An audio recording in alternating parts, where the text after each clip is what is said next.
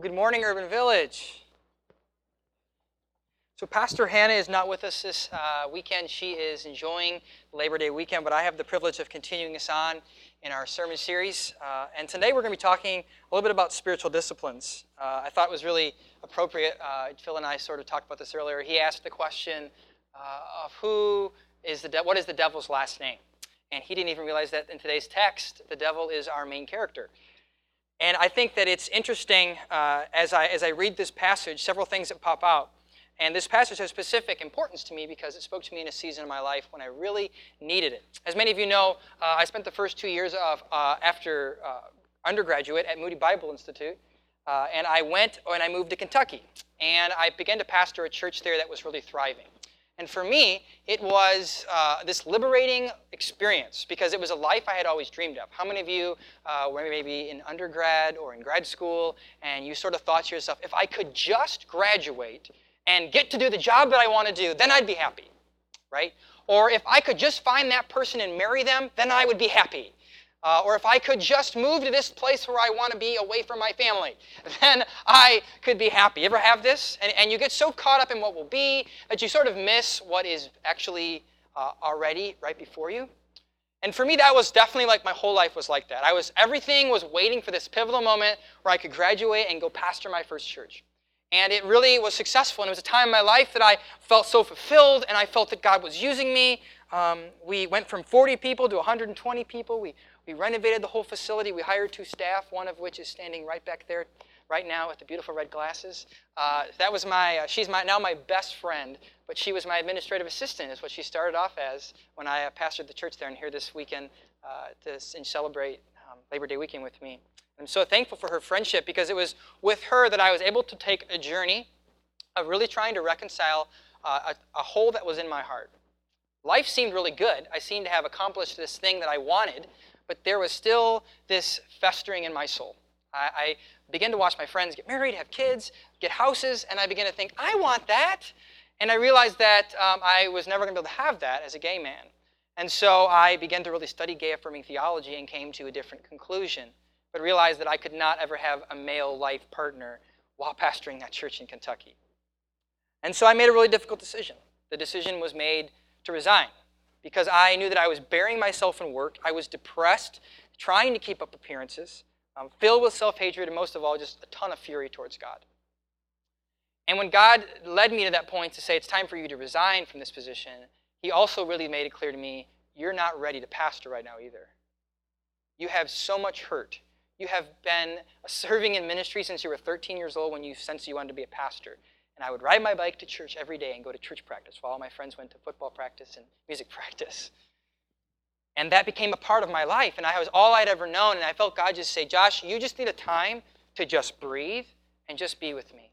To just be a follower and not have other people following you.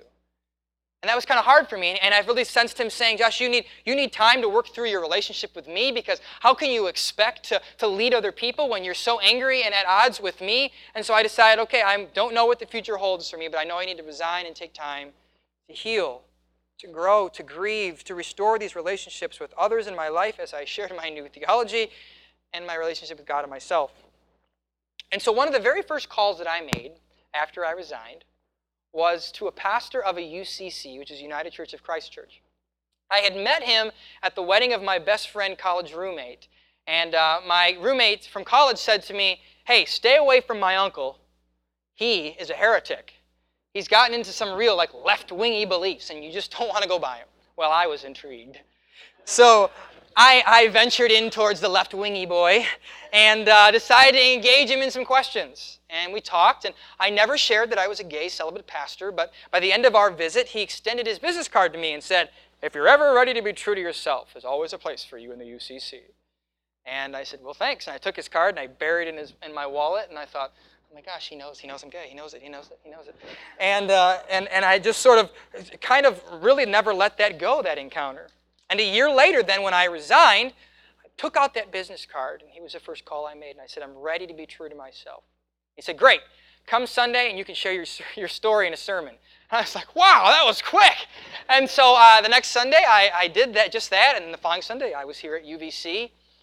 And I went and I shared this story of the journey that God had brought me on. And then he asked me after I preached, he said, I'd like to offer you a position in our church to hire you.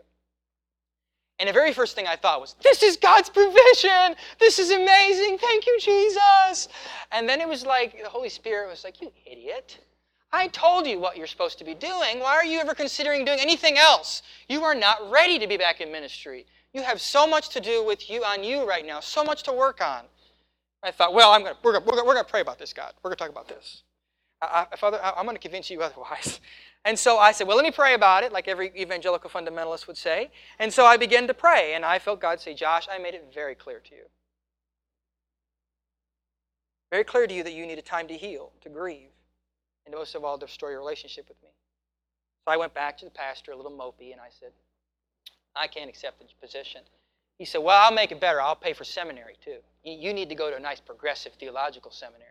I thought, ooh, that's really good. God, did you hear that? That's got to change your mind. You can't be telling me to say no. This is just too good to be true. And so let me pray about it. And so I went and I prayed, and I just felt God say again, Josh, my answer has not changed. I knew he was going to offer you that fancy job before you did, and my answer was still the same. I thought, man. I said, but God, and then I do the negotiation. God, I need a job. I got to pay the bills. And I said, it's either this secular job or this church job. And he's like, well, those two things require a lot of different things from your soul and your being. So I said, all right, I'll go back. And so I went back to the pastor and I said, no, I can't accept. And he said, well, he sweetened the offer for a third time. I thought, get behind me, Satan. I couldn't believe it that he was doing that again. And this time I said, well, let me pray again. But this time I was like, I'm going to play my divine parents off each other. I'm not going to God this time. I'm going to go to the Holy Spirit and read the Scriptures. Maybe they'll tell me something different. You ever open your Bible and you just go, bam, all right, that's what God wants to say to me. And you just read that line like, there it is, right? Or you just read it from front to back thinking that somehow something in there will give you permission to do what you want. This is sort of what I did. But then I came upon this story that was not really the answer that I wanted. And it's the story that we see in our text this morning, where Jesus is sort of battling Satan in the in the desert. And what I think is most interesting about this story, and can we pull up the very first verse of this story? We understand that Jesus, people always say that Jesus went in the desert to fast for 40 days. Look what it actually says. Then Jesus was led by the Spirit into the wilderness to be tempted by the devil. He went into the wilderness to be tempted by the devil. The fast seems to just be some extra thing along the journey that he's doing while in the wilderness being tempted, battling the devil back and forth. He's specifically there to almost kind of have this disagreement. And so we see in the text here this tug-of-war fight occur. First we see Satan show up, and he appeals to Jesus' humanity. Right? Jesus is fasting, so he's pretty stinking hungry. And so the devil comes and he's like, hey, I know you're hungry. Turn that rock right there into some bread. Microwave that thing, nuke it. And Jesus is like, no. I'm supposed to be fasting. That's against the fast. I'll eat when I leave. And so then he comes again. And he offers and appeals to his divinity. And this time he says, well, jump off the top of this church. And if you're really the Son of God, then God will send his angels down and they'll protect you. It'll be proof that God's with you. I could imagine that Jesus is probably feeling pretty lonely right now, isn't he? I mean, I don't know about you, but when I don't eat, I just get hangry. I get a little depressed. I just get testy, all right? And I can imagine that's how he's feeling a little bit. And here he is, and he's battling with Satan. I could imagine that Jesus is just like, listen, I just want God, just give me a sign you're with me. Just give me a sign you're going to use me. Just give me a sign that it's all going to be okay. And so Satan comes and he kind of plays into Christ's divinity. And I love that Jesus doesn't give in. Because the very fact that Jesus doesn't give in, and he doesn't expect God to be on his timeline, God does something even greater. Instead of angels rushing down to rescue him, in the next chapter of this passage, we see Jesus baptized. Something beautiful happens. This dove, the sign of the Holy Spirit comes and it descends on him. The heavens crack and open, and God, his very Father's voice, cracks down from the heavens and says, you are my Son whom I am well pleased. He gets to hear the audible voice of God. And he says two things that if you're a parent or you're ever going to be a parent one day, two things I want you to just note that are really, really important that your kids should always know. It's to know that, listen, you're my child. I love you. And I am so pleased with you. And He reassures Jesus in that moment of this. And then I love at the end of Jesus' 40 days, guess who shows up? Can we see this at the very end of the passage? The very end of the passage says that the angels came and attended to him. The angels still came, just not on Satan's timeline, not on Jesus' timeline. He waited. And then Satan appeals to his authority and says, listen, if you bow down and worship to me, I'll give you rule over all the kingdoms of the world. I'll give you power. And we all know that today, now, Jesus sits at the right hand of God the Father, and he has all power and authority that rests inside of his hands. But we know this also. And Jesus knew this because he was attuned to the whispers of the Holy Spirit. He knew that this was not the time. Some of us in this room believe that there will be a day when Christ will return and he will rule and he will reign and he will overthrow governments and establish a perfect kingdom and world upon the earth here. There will come a day for that. But Jesus knew that his mission right now was not to do that. His mission right now was not to rule and to reign over humanity, but it was to walk among them. It was to serve them. It was to humble himself. He knew his mission. He knew the last thing God had told him to do. He was to be obedient to it. And so this story, as I read this, it's like my divine parents, God and the Spirit, reminded me, Josh, you know what you're to do. Just as Satan tempted Jesus in the wilderness with good things. Was it bad things that he was tempting him with? Everybody needs to eat. Everybody needs power and a job. Jesus has all those things. He deserves all those things. They're already his. Jesus holds equality with God and wants that burning bush affirmation experience that God is with him. We all want that, do we not? These aren't bad things Satan is offering him. And oftentimes Satan doesn't offer us bad things, as we usually know not to do that. He often says, here's a good thing. At the wrong time, with the wrong motives, it's not so good anymore. And this was made very clear to me as I read this passage. What I'm being offered in this job is a good thing. At the wrong time and with the wrong motives. So I declined, and I spent that year healing and restoring, and now I'm back here. Now let me admit something here. Some of you may be thinking, so when you were talking to God, is there like a voice? Did you hear him? And some of you in this room may say that that's been an experience for you sometime. For me, that wasn't in that moment. For me, it was just spiritual practices that attuned my heart to the whispers and the familiarity of God's voice as I was going through certain things. And sometimes, yeah, it's God, and sometimes it's just bad pizza. But I can tell you that it was my spiritual disciplines that brought me into practice of, okay, I need to listen. What is God saying?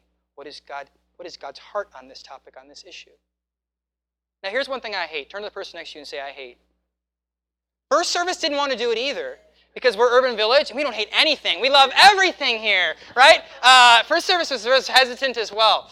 Yeah, so I hate, and this is one thing that I really hate, and I won't say I hate things often, but I do hate this. I hate feeling obligated to spend time with God. I hate it. I hate feeling that I have to spend time with God because it's like another thing on the to-do list, like doing the laundry or washing the dishes or going to work or going to a meeting. I don't like feeling obligated to do those things. I want to spend time with God just like I want to eat when I'm hungry because I long for it, because I need it, and because if I don't, boy, you're about to see a whole new man burst forth out of me. I want that. I want to long for that. I think a little Kentucky came out there. Did you hear that? But it's often, I think the reason that often I feel obligated is because I was kind of grew up in a faith tradition where I was told, well, you got to read your Bible every day, and you got to pray. Because if you don't pray your Bible every day and you don't pray, then the devil's going to sneak in there and steal everything you got. And he's going to lead you down dirty roads. So you got to make sure you spend time with God and you pray every day. And if you don't, oh boy, you open the door to the devil. And I'm like, oh, I got to pray, I got to read, oh no. I mean, I just live in this constant guilt and fear and shame. And if you skip a day, you're like, oh my gosh, I sinned because I skipped a day. No, I sin when I don't skip days too. And it was like, this doesn't make any sense. And I began to realize that although has maybe good intentions, the fruit that's born from that, I don't think really produces what we really desire. I think it's so important to calm down ourselves for a moment in the busyness of our day, the chatter of the world, the demands of our time, the structure of our day, and be quiet and to spend time attuning our hearts to the whispers of God. But here's what I also think. I think if we limit God speaking to us to reading our Bible and praying only, we are really limiting God. We're doing just that. The way that God speaks to us and the way that God communicates to us and the way that we connect with God and our spirits are full and our souls are centered is through so many vast ways of expression. Let me just give you an example of this. There are plenty of days when I don't want to read my Bible, I don't want to sing a praise song, and I don't want to pray. All I want to do is just tell God how pissed off I am and how angry I am and how upset I am and how things aren't working out the way I thought they should. And at the end of it, I don't want to say, and thanks be to God. I just want to walk away and drop the mic. And I still want God to say to me, Josh, I know you're struggling, but I love you still. And I'm glad you got that off your chest. And I saw it before you even spoke it, so go ahead and say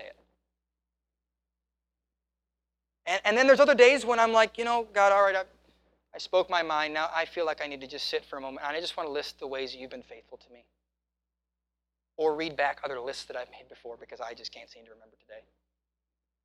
And there's other days when I wake up and I've got this tune stuck in my head and I just can't help but sing it in the shower and sing it in the car and sing it on the train and people look at me weird.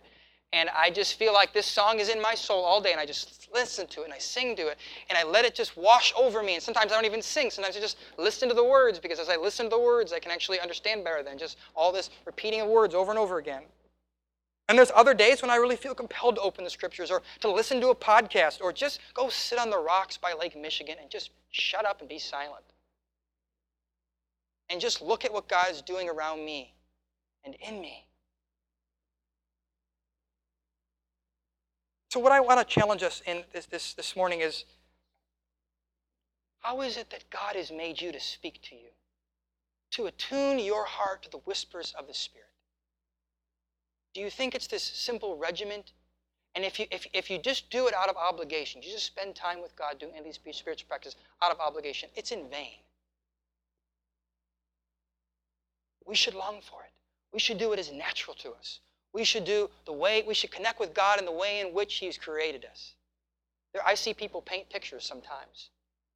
They pour out their heart onto a canvas. And I think, I couldn't do that if my life depended on it. It wouldn't look like a picture. I just look like I threw paint at it. It wouldn't do anything for me. But for others, it moves them. Or to watch someone create something like that. See, God's made us all so different. And we can connect with God on those levels and in different ways. I had a guest stay with, how many of you know what Airbnb is? All right, good. If you don't, Google it. You let random strangers stay in your house and put your life in their hands for $29 a night. So I do that, and I'll rent out my home like that most nights of the week. I have in my spare bedroom, and I had this guy stay with me, and he said he was just there for the week. He texted me before he left. He said, "I'm checking out. I just wanted you to know all the scripture around your house really just touched me. I have pictures of scripture verses throughout my house from places." And he said it just really made me want to read my Bible. And my best friend mentioned to me, she said, he didn't even need to read his Bible. He read it that day. He read it that day. But something in him told, this scripture, this guy must be really spiritual. He must be really reading the Bible a lot. He must know. I should probably be reading mine right now too. He had read it all over my house. It had touched him. It spoke to him. As we go through our day, how is God speaking to us, working in us, attuning us to His whispers when we're in that desert place or when we're at that mountaintop experience? So as we bring a close to this message, I want us to take this exercise for a moment, and I want you, maybe you have a phone, a notepad in your phone, or maybe you have actual paper because you live in the 1950s still or something. I'm just kidding. Whatever it is, and take that out, and I'm just going to go through some possible ideas of maybe ways that you've never thought of that God could speak to you in. Or ways that things maybe you do already, and you're like, wow, I didn't even realize that God could speak to me. I need to make myself more sensitive to that. Or maybe God's already been speaking to you and you didn't even realize it was Him. So just take some of these different ideas, and maybe if you see something that pops out to you, write it down. Maybe give it a shot. And if it's a total fail, you don't have to do it again. All right? Because God has different ways of communicating His heart to us in these spiritual disciplines. How about just the simple of reading your Bible? or a structured devotional, or perhaps a wide spectrum of books. It doesn't have to just be Christian books. The diversity of what God has spoken to His people and His creation is much more vast than a limited scope. Understand the different worldviews and people. How about this? Just praying. It doesn't have to even be out verbal. It can be written. How about drawing or poetry or painting? How about going into isolation, silence, retreating, camping, hiking, going out in nature, going to conferences, fasting food or social media, caffeine or a hobby? Maybe saying, I'm not going to do this, and instead I'm going to go and try these new spiritual exercises during the time I would usually be, scoping out Facebook before I go to bed. I'm going to do A, B, whatever it is. You fill in the blank. Perhaps it's, I'm going to step out in faith and I'm going to start giving more faithfully to the church, and I'm going to watch how God still provides for me and shows Himself faithful to me. Perhaps it's, I'm going to start serving in the Bridge Project, or I'm going to start serving in some capacity that's outside of what I've usually been used to or I haven't done before. Or perhaps you're already doing it and you can identify and say, yeah, that gives me life and connection with God like nobody's business. It fills my tank. Perhaps listening to a podcast or a sermon. How about attending church consistently? I had a guy at the end of first service just say to me, hey, I missed service last week because of the time change with the park. And I was just really ready for the sermon today because of it. How about joining a small group or a book group or a support group about maybe an issue that you're wrestling through? Maybe just confessing sin or giving praise or yielding worries or presenting requests. Or how about some of these? These may be really unfamiliar to some of these other things I'm going to tell you. How about praise dancing? I love to dance. Oh, I love to dance. I dance and worship at the house all the time. I do naked Zumba sometimes. I just love it by myself at the house. Don't worry. I do all these. And I really find it just liberating. Okay, and so there's miming. That's an interesting thing. If you ever like Christian miming and different ways that people express themselves in that way in Google, YouTube, very entertaining. There's also shouting. Some people just really love to shout. Paul, I heard you let out a little shout after worship, and so I let out a little shout a little bit later. Right? It's just like this liberating thing. Okay. How about praying the rosary and understanding why do people do that? What's the meaning behind that? Or maybe going on a pilgrimage or a trip to Israel. This is just a small list. There's so many ways that we can express and God can express His heart to us. So as I bring a close, I just want to share this story with you. And this is why I think it's important that we spend time with God and we attune our hearts to the whispers of Him. This is why it's important. How many of you have ever, as a kid, were in a large group, and as you were in a large group of people, you maybe lost track of your parents? Or maybe you have a child here today and you lost track of your child. Hello. And you're the only one with a kid here today. And in a moment, you just get this pit, this feeling in the pit of your stomach, this fear, this worry, right? And there's all these loud voices, and you're wondering, how am I going to find my parents again? And then from the crowd, you begin to hear, Ed! Ed! And you just stop. Sorry, Ed. And you hear that voice and you start pushing your way through the legs and trying to get to that voice, and they just keep screaming out, and all the voices get louder to you, it seems, but that one voice you can pick out amongst the crowds. And finally you push through and you find your parent. And you cling on to them and you hold tight and you have this overwhelming peace and this sense of security. You found your parent again. You're not lost anymore. And you feel like I'm just never going to let go again. And you do. And you wander back. This is the same sense spiritually. You know why in that large group of people, despite all the voices and the noise, you could hear your name that distinguished that one voice out amongst it all? Your parents? Because it was familiar. Because you had heard it many times over again. You could follow that voice to that place of safety and security. And in that place, when you got there, you knew, this is where I'm supposed to be. This is where I was looking for all along. This is what we do on our spiritual journey. We do these spiritual practices. We spend time with God, just like Jesus would sneak away multiple times throughout the Scripture. We see this, sneak away to just silence himself, just to be with God and clear the chatter of the world. And we see it in our text today. He could resist the words of the devil because he knew the whispers of the Spirit. Because God's voice in his heart was louder than the whispers of this slithering snake in the desert. And so we could say yes. And he knew that the familiar voice he could trust. and in it there would be peace, and in it that God would have nothing but good for him. Will you pray with me for just a moment? It's a prayer out of Colossians chapter 2. And it's really an ancient prayer that has been prayed over people as really a pastoral prayer for the people of God, that they would attune their hearts to the whispers. So would you, if you feel comfortable, close your eyes. If you feel comfortable, put your hands out in a posture of surrender. If you've ever seen people in church do this before and you think it's kind of weird, like raise their hands or open palm. One thing somebody said to me one time I thought was really interesting was like, if someone had a gun to you and was doing a stick up, what's the first thing you would do? You'd surrender. Okay, I'm good. I don't do anything. I'm all right. I surrender. This is the same. This is why many Christians do this. It's an act of, and a posture of surrender. Surrender and receiving. So that's what this is. Surrender and receiving to God. Would you do that with me now as I pray this prayer over you? I want you to know how much I have agonized for you in the church here at Urban Village, and for the many believers who have never met me personally. I want them to be encouraged and knit together by strong ties of love. I want them to have complete confidence that they understand God's mysterious plans, which is in Christ himself. In Christ lie hidden all the treasures of God's wisdom and knowledge for us. I'm telling you this so that no one will deceive you with well-crafted arguments. For though I am far away from you, my heart is with you.